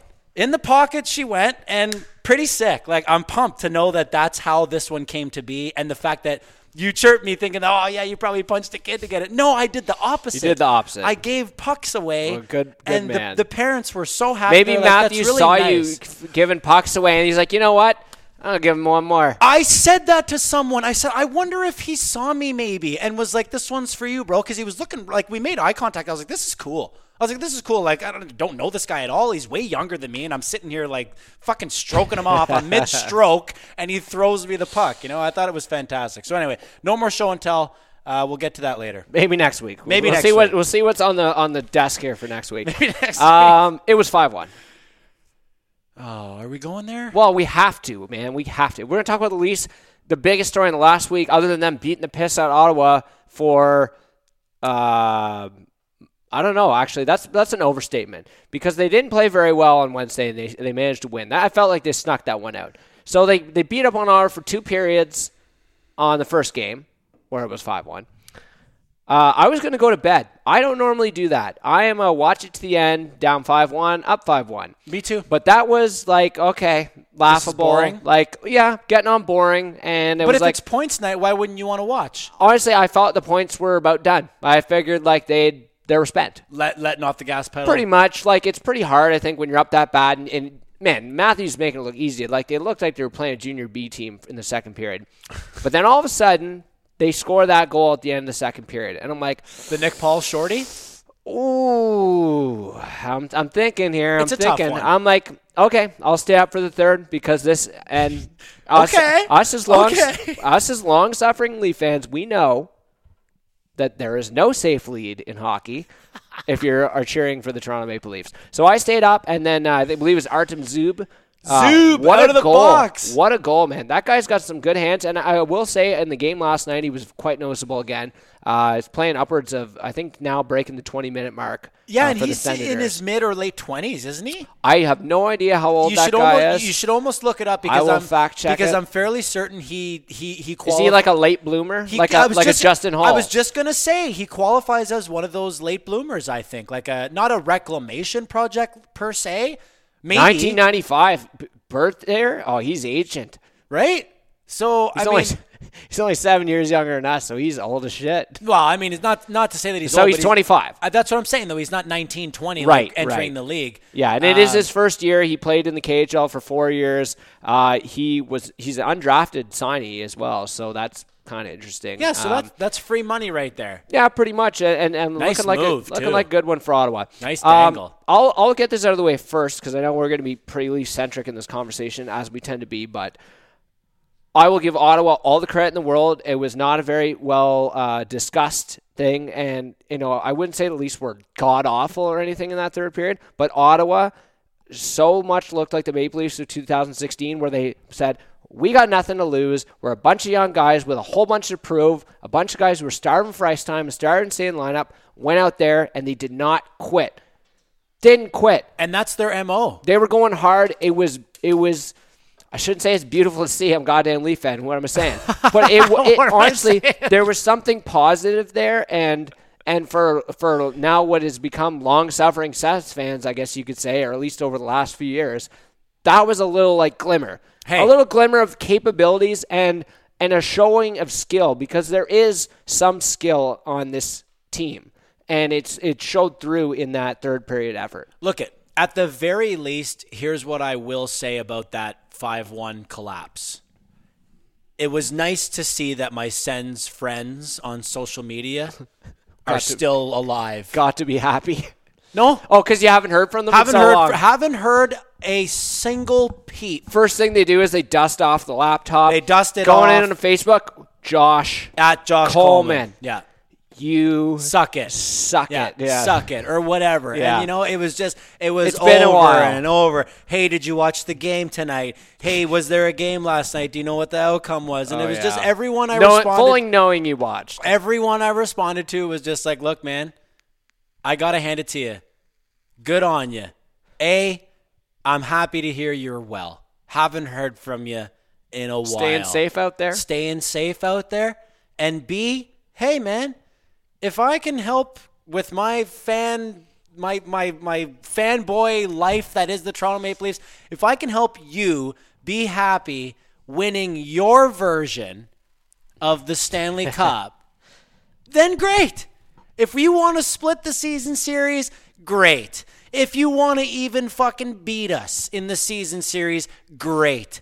I'm over it. Much the same as when Ottawa was a good team, let's go, making the playoffs, and we were toiling in the basement, we would beat them a couple times too. And you know what they would say? How's the basement? How's the basement? How's the view from down there? So hey, we kept it warm for them for several years. It's not the same conversation, we know what but the it basement kind of is. We know what we it's lived like. in the basement. You chirping me about us beating, or you guys beating us, it's great. I actually am happy for you because I know that it means nothing. Whereas back in the late thousands and early 2010s, when we were garbage, when we would beat you as a garbage team, you would fucking cry. Yeah, and I was there. I was there too, ready to give it to them, just because back then you'd take any glimmer of hope or joy you could get. That's right. I will say that I am excited for the future rivalry. Like I have some hopes that Ottawa and Toronto can be what Toronto and Montreal are. It's the first time I can remember where Toronto and Montreal have been good at the same time. Yeah. So I really hope we can see similar to what we saw in the early 2000s, where Ottawa and Toronto were both competitive teams, perennial playoff contenders. Yes, I'd love to see that, and I can see it. I can see it coming. I think it's coming. It's coming for sure. It's coming. Like they've got it. They've got some talent. They're going to keep getting high draft picks, obviously, being where they are in the standings. But to be completely honest with you, I really hope they do hurry up. Because I want to be also really good too. I want them to be good and us to be good. We can beat up on them a little while longer, but by the looks of things, it's when they show up though. Because honestly, you could probably argue that Ottawa's 2 best games of the season were their first game where they beat the Maple Leafs, and their whatever game when they came back. So, Monday, yeah, exactly. Monday, yeah. I had to go on Twitter. I thought first when they lost, I was like, I'm not going online to read the doom and the gloom. And I love to read. But I do, and I feel like that's part of like a long-suffering Leaf fan addiction thing we got going. But give me the needle. Yeah, give me the needle. You know what? Give me the sword. Stick it right in my ass. What the fuck? So I went to find the hottest takes I could, and I didn't have to scroll far. I spent about a minute. Hot takes. The hottest takes. Okay, so you got some hot takes? This is what I'm pretty excited for this. I actually wrote them down. Okay, I'm pretty excited. Because I wanted to make sure I got to share them with all you great folks listening to the Bucks and Deep podcast and or watching online. At PuckPod, baby. Morgan Rielly fucking sucks. Yikes. Your response? I just gave it to you. Yeah, yikes. I mean, I have rethought my allegiances to Rielly. I mean, if you've listened to the show for a long time, you know we absolutely love him as a person, player, all that stuff. But is it because our defense has been so bad for so long that we haven't really recognized as maybe some of the more nonchalant or minuscule faults in his game? No, I can tell you. And I think why everyone was on him was the OT. He had an open net, but not really. Because Murray or Hogerud was out, but there was like 3 Senators in front of the net. Namely Dadonov. And yet smoked him. There's Pappy sitting there back door, ready and cocked. And it was over. For the Hattie. For the Hattie, man. Right? It was over. That's gonna haunt us for a little while, I guess, because that we wouldn't even be talking about this game if they just closed it out. Listen, three seconds after Dadonov scored, which let's be completely honest, that was maybe the worst goaltending effort on a breakaway that I've ever seen. I'll give him a coin flip on a breakaway because it's a breakaway, but yeah. But he guessed. Right. What NHL goaltender other than Curtis Joseph can guess? It's a lot of guessing. No, but it was a straight guess. Like, hey, I think you're going to go down here. Anyway, who cares? As soon as it went in, 3 seconds after, I picked my phone up and I went into my One Leaf group chat with the boys and I typed in, is it too soon to ask why Rielly didn't pass to Matthews? Like, it was clearly the play. Yeah. Matthews had 6x4, no question. Yeah. And I understand Rielly, he one-timed it, so it's not like he had a bunch, a bunch of time. He saw open net. Like, you had to think, like, I'm thinking me in that situation, I'm absolutely shooting for that net because you're like, well, it's OT, wide open net. Why aren't I going to shoot? He wasn't even looking at Matthews. I know, so I get that. But you got to be thinking ahead, Lesko. It's 3-on-3 overtime. If this shot doesn't work, we're in trouble. Exactly. If this shot doesn't work, we're in trouble. If I dish over to my franchise center who leads the league in goals and has 2 tonight, if I dish over to him, I'm back. That's the biggest adjustment yet to be made, and it's probably a difficult one to be made in 3-on-3. Since 3-on-3 has come in, teams have not realized or seem to fail to realize when they get caught up in the moment the repercussions. As 3U get below the dot and you're screwed if you don't score. If that misses the net, rims around the boards, whatever, and you're gassed, say you've been in the O-zone for a minute or something, you're gassed. You have to score. I know what you're saying. Like, you have to score, otherwise you're completely fucked. So while I disagree with the hot take, I will say that I think now we might be taking a closer look at Rielly's defensive play is coming under the microscope because he's been our guy forever. But now that the defense is probably the best it's been since I can remember, yes, it has maybe exposed his defensive shortcomings. He's always played like a winger. He's always had that skill set, so it's not that surprising. But now that Hall and Muzzin are the de facto shutdown best pair we have by far, it's really made us look at Rielly like maybe in a little bit of a different light than we once did. Let me also slide in a little aspect or a little tidbit and let you chew on this. The people who have those takes will always have those takes and have always had those takes. They probably said that 5 times in the last 3 years. Yeah, and I mean that about the player specifically. Right. So that person that says Riley sucks, maybe they love Marner. So Marner can do no wrong. Right. But maybe someone who loves Marner hates Riley. Yeah. So those two guys are going to cancel each other out. They're always going to hate on the player that they hate on. And it kind of brings us, I don't know if you want to segue to this or not, but it kind of brings us to William Nylander. How much he's been, criticized over the course of his career. And I feel like if you're on one side of the fence, it is impossible to change your mind. And I told you and Lee in our group chat so that's one of my hot takes. You made the list. Okay, all right. Hot takes. Willie shouldn't be in the NHL. Oh, okay. Well, come on. I mean, I may have called him a bum, but that's just sports lingo. Like, he's a bum. You said he should be in the minors. No, I didn't. I said he's a bum. I said he's playing like an AHL player right now. No, I'm going to the group chat. Go to the group chat then, because let me tell you, Pucks in deep. We always go deep on the group chat. This podcast is a testament to my support of William Nylander. I'm not calling into question your allegiances to the great William Nylander. I am just saying this is one of the hottest takes I encountered post game. It's personal. Is Willie? What did you say here? Is Willie even in the league? Is Willie still in the league? Yeah. Yeah, but come on, you're twisting my question. It was just a joke question. Is Willie still in the league? Because I haven't seen him. Right. Okay. So I'll give you some credit. You misread a bit. I did misinterpret it a bit as basically, why is he still in the league? Oh no, it was basically a question like I bought milk today and I saw William Nylander's face on the fucking carton. Got it. I'm not. What does Willie have? 13 points in 17 games right now, 16 games, something like that. I know he went cold for 8 games, no goals. I think it was like got the monkey off his back 4 or 5 games with no points, Yep. no penalties, no nothing, and 1 or 2 shots per game. I'm not ready to single out Nylander only because that line outside of Zach Hyman or whoever else has been rotating in there. Basically, since Simmons has been gone, that line has been gone. Yes. Right? So... And we're paying 11 something for Tavares. I'm just going to extend it to the line. I'm not going to sit there and single out Tavares or Nylander. Both mainly because both of them have been pedestrian and lackluster, and they haven't been terrible, but they've not been what we expect. What we expect for the Maple Leafs and what we assume is their biggest advantage is that they have 2 first lines.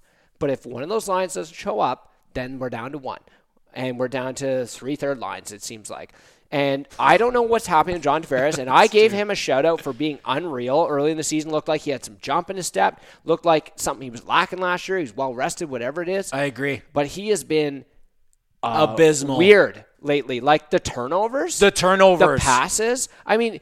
maybe sometimes Willie's not skating to the lanes he wants him to or whatever, but the turnovers have been egregious. Oh. And not just in that game where they lost to Ottawa and everyone put that one under the microscope under the 1 goal. There were several. That had been going on for games prior. Yeah. Even that same game, I think he had 6 or 7 turnovers before the shorty ended up in. And that's so unlike him because he's usually just a really responsible player. He's very safe player, exactly. Boards, windows out, and he does a really good job of bringing more attackers on him and freeing up some space for other players. But he just is, honestly, Lesko, it's down to decision making. I've bitched about decision making since the early days of Jake Gardner. Oh. Talk about decision making. But it was decision making that made me lose my mind. It's not that he is a bad player, and I don't mean Gardner specifically. I mean anyone that you're talking about making poor decisions. It is a fast game out there. We get that. But there are just moments now watching Tavares that I don't even know who he is. He gets the puck and he decides to dish some little 4-foot sauce pass into the middle, and the defender reads it like a book. Not only is he making bad decisions, Lesko, he's telegraphing his bad decisions. I can see it from my couch. They're readable, yeah. It's really unfortunate. And I give Tavares, just like I give Nylander, the benefit of the doubt. They'll figure it out. They'll move on. I think so too. And why they have to figure out, because I'm sure Sheldon has told them, these 2 guys, Matthews, Marner, not breaking them up. So you boys figure it out, or you're sitting more. Yeah, and I think your numbers will dwindle. That's it. Yeah, and I think that's an obvious thing, Lesko, is to not break that pairing up. Okay. I actually wanted to ask you, I'm glad you brought that up. I wanted to, if I didn't get a chance to, then I didn't. But I wanted to ask you if you thought that 34 and 16 at any point should be split up. My vote is no. Yeah, unless they go on a, 3-4 game losing streak, absolutely not. How could you? They're the hottest duo in the NHL right now. Yeah. They're both, Matthews leading the league in points. Don't look now, but in McDavid's rearview mirror is Mitch Marner, 5 points behind him right now. Yeah. So in the same amount of games. So those guys, you can't break them up. You just can't. And with the way they're clicking with Big Joe, I was going to go off on a bit of thing about Big Joe, and I'll save that for later because I got 2 more hot takes for you. Okay. Dude, we're at an hour and a half here. We got to get wrapped up. Okay, all right. 2 more hot takes. Wrap it up. All right. Sound good? Okay. Right. This is worse than the Leafs losing to Carolina and David Ayres. Where do you stand on that? It's because the immediate aftermath, we saw people ranking Boston, Carolina, this. That. Okay. You know what? I originally was going to say there's no way the David Ayres is way worse.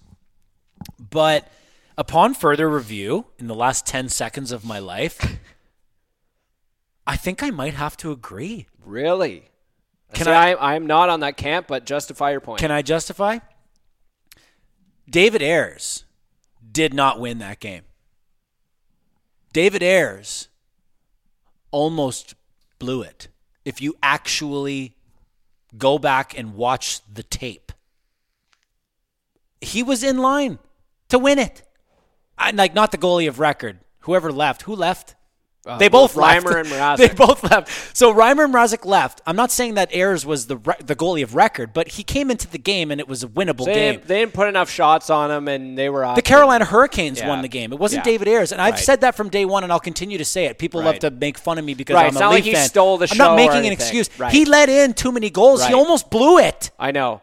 Okay. So now, if David Ayres started the game or came into the game when it was tied and his team won, then absolutely, there's no chance that this is worse than the David Ayres. But I'll justify my point by saying David Ayres entered the game in a favorable situation. Right. Only one period to go. I think they were a couple up, right? Multiple goal lead, 2 or 3. All right, so my reaction is it's not worse. It can't be worse. I don't think anything could be worse. This game's in the Hockey Hall of Fame. This guy was on Good Morning. He did the talk show circuit the next day. Yeah, but that's because of his fame. It wasn't because of the actual situation that happened. How much it is because of the situation that happened. How much of an anomaly it was. But no, the situation gets blown out of proportion by people who don't even know what hockey is. I know, but it's such an anomaly, and it was so like when he went in, it's like, okay, there's no way they can lose this game because they're going to light this guy. They didn't even put up enough shots to win that game. But that's not David Ayres. That's the Leafs not producing. The Leafs not doing. Did you watch the game, bro? I did. Carolina was incredible in front of David Ayres. Yes, they were. Incredible. But still, on any given night, we would say the Maple Leafs are better than the Carolina Hurricanes. Oh, absolutely. Right? Yeah. So, well, hey, that could be argued, man. They're a great team. Just because of how unique and rare and weird and awful. Agreed. Awful I felt after that game. It was ludicrous. I just don't see anything. I just don't see it being worse. It can't be. That's a little extremist. Some game and that game was later in the year too, so it was really more. like it meant more. I would say like an unofficial referendum on the team, a little bit, and what the group felt like. So I'm not telling you you're wrong, but I think it's a good agree to disagree on this one, only because of make a fair point. I think I do make a fair point. If David because it was less about the goalie, more about the hockey game. But then of course David Ayres becomes the celebrity. He's a Zamboni driver. It's the Leafs' lack of ability to take advantage of the opportunity. I think that really hit it for makes me. It worse. It's like I feel like the Leafs lost that game in that they should have won it because they should have been able to score on this guy. Well, if I remember correctly, Lesko, they put one on him almost immediately. Quickly. And I was like, oh no, I feel bad for this guy. Yeah, you thought it was going to be points tonight all of a But sudden. then they only got like 7 more shots. I think he only made 9 saves. Yeah, so it was their own fault. Okay, last hot take. Really interested to hear where you stand. Fred is good. Oh no. But when he's bad, he's Toskala. Wait, so take it back to the late 2010s or mid 2000s to 2000, whatever it was, 2008. I don't remember. Oh, man. Poor Fred. Bro, okay, are you just throwing these at me to get my opinion, or do you? Yes, I want your opinion. Or do you disagree with all these takes? I disagree. Well, you know what? This one's hard. This one's hard. This bro. one's hard because when Fred's bad, it's like he's bad. It's hard because I trust Fred in the games, and it's not. I'm thrown off by those goals more than I'm like, oh yeah, typical Fred, right? That one in the tweeners or whatever. But so true. But dude, there are some goals where it's like he all of a sudden he's like goes from being in your mind one of the top goalies in the league to being like just some mediocre guy that we got as a backup prayer from San Jose. Freddie Anderson is the hockey version of a 10 handicap in golf. And for our non-golf fans that are listening and watching, a 10 handicap is going to shoot in the mid-80s. Right. So he might shoot, pretty good. So he might shoot like par-ish. Pretty good. Golf, but then doubles, triples. But some night he might just like 98. Like basically garbage. Buddy, you're done here. We're not letting you 10-putt this hole. He's garbage. Right. Like Freddie when he's bad, Anderson. He's bad. Yeah. But when he's good, he's decent. When he's good, he's so good. Yes. He's shooting and 5 over, 4 over par. Like, what a great day you had. Multiple birdies, and a couple of bad ones. No big deal. Yeah. But when he's bad, you can't even get off the tee. And I'm not going to harp on Fred either because I've been a supporter of his. He's the best goalie we've had in a long time, probably since Ed Belfour. We said that before. Agreed. He bounced back from that game, thankfully. He played again against Ottawa on Wednesday, and they got outplayed by Ottawa and outshot, I believe, and he stood up just tall enough that we needed for the win. I agree. We're wrapping it up, but let me ask you. We go into the playoffs this year. We all know it's Frederik Andersen. I'm more worried about the team's ability to close out than Frederik Andersen's ability to close out. Why? Because they got to put themselves in the winning position. They have, and he fails to bail them out. It's not all on him to win. It never is. In the third period. It's not all on him to bail it out. To isolate him as the root of the loss in Game 7 is not fair entirely. Even if there are squeakers or whatever, it's still not all on him. There's still other things. You could go ahead under a microscope and pick... you could pick 10 plays from 10 different players that cause them to lose any of those hockey games. That's hockey, but the goalie bears the brunt because he's the last line of defense. He's the one that ends up on the highlight reel, and he's the one that you see because it's the goal. It's the direct puck going into the net as opposed to the puck getting turned over at the offensive blue line, or the guy getting the penalty, or the guy, fucking up, whatever it is. It's so funny that you brought that up because that was my quick last question to you was going to be, what about the open nets that the player just completely fucks it up? And it should have been 3-0, but he missed. And it was in the first period. No one cares about it. Right. No one cares about it at all. But then they score a 5-hole goal on Freddie to tie the game, and you're like, oh, he's garbage. Yeah. But what about the garbage guy who hit the post in the open net? That's what I'm saying. Or missed it or whatever. Fell down on a breakaway. He was on a breakaway. He fell over or whatever. You can play that same game with so many plays throughout a hockey game all the time. So I'm just not a fan of beating up on the goaltender for that. Now, if he does that every game and loses you multiple games, then you're not out of line. But let's go. He does it to us when it matters the most. How can you not acknowledge it's that? Still, at the end of the day, it's still 2 hockey games. Okay, but what if the Leafs play an incredible game and it's 3-1? Then you're talking about a situation where criticism's warranted, right? But that has happened too many times. There's criticism warranted on that play, on that goal. But to extrapolate and say, all this period of work. Oh, yeah. So, the Leafs would have won that series if it weren't for Freddie Andersen. No, I disagree with you there. Right? Yeah. But that's what I feel like people are saying when they're like, Freddie lost us that game 7, can't perform in the big game. It's extremely recency biased. biased. Would we like him to? Absolutely. Have we seen him perform a good 60 and steal us a game? Yes. Not as much as other elite goaltenders. Yeah, but be honest with me. Do you have faith in Frederik Andersen to get us over the line when it's crunch time? Yes. You really do? Absolutely. I'm interested to know how or why. Honestly, all they have to do is they have to win as a team. Because if they put themselves in a position to be successful, they will be. Going down to Game 7, third period, is my faith in him shaken? Yes. Yes. But in a playoff series, going into a playoff series this year, no. No, I feel we can do it. Right. But then if the series plays itself along and now it's game going 7. to third period, game 7, 4-3 lead. Third period, yes, I'm worried. You're worried. That's what I asked. I'd be worried regardless. It's the Maple Leafs we're talking about. We could have Carey Price stacked on top of Carter Hart, fucking Megatroning it out there. Stacked on top of Carter Hart. Oh, man, there's no better way to end it. Play us off. We're done. There's no better way to end it, my friend. I'm fucking ending it. Good. Dude, what a show. It's supposed to be an hour. But we're hot. We haven't been going. This is what happens when you don't go for 2 weeks.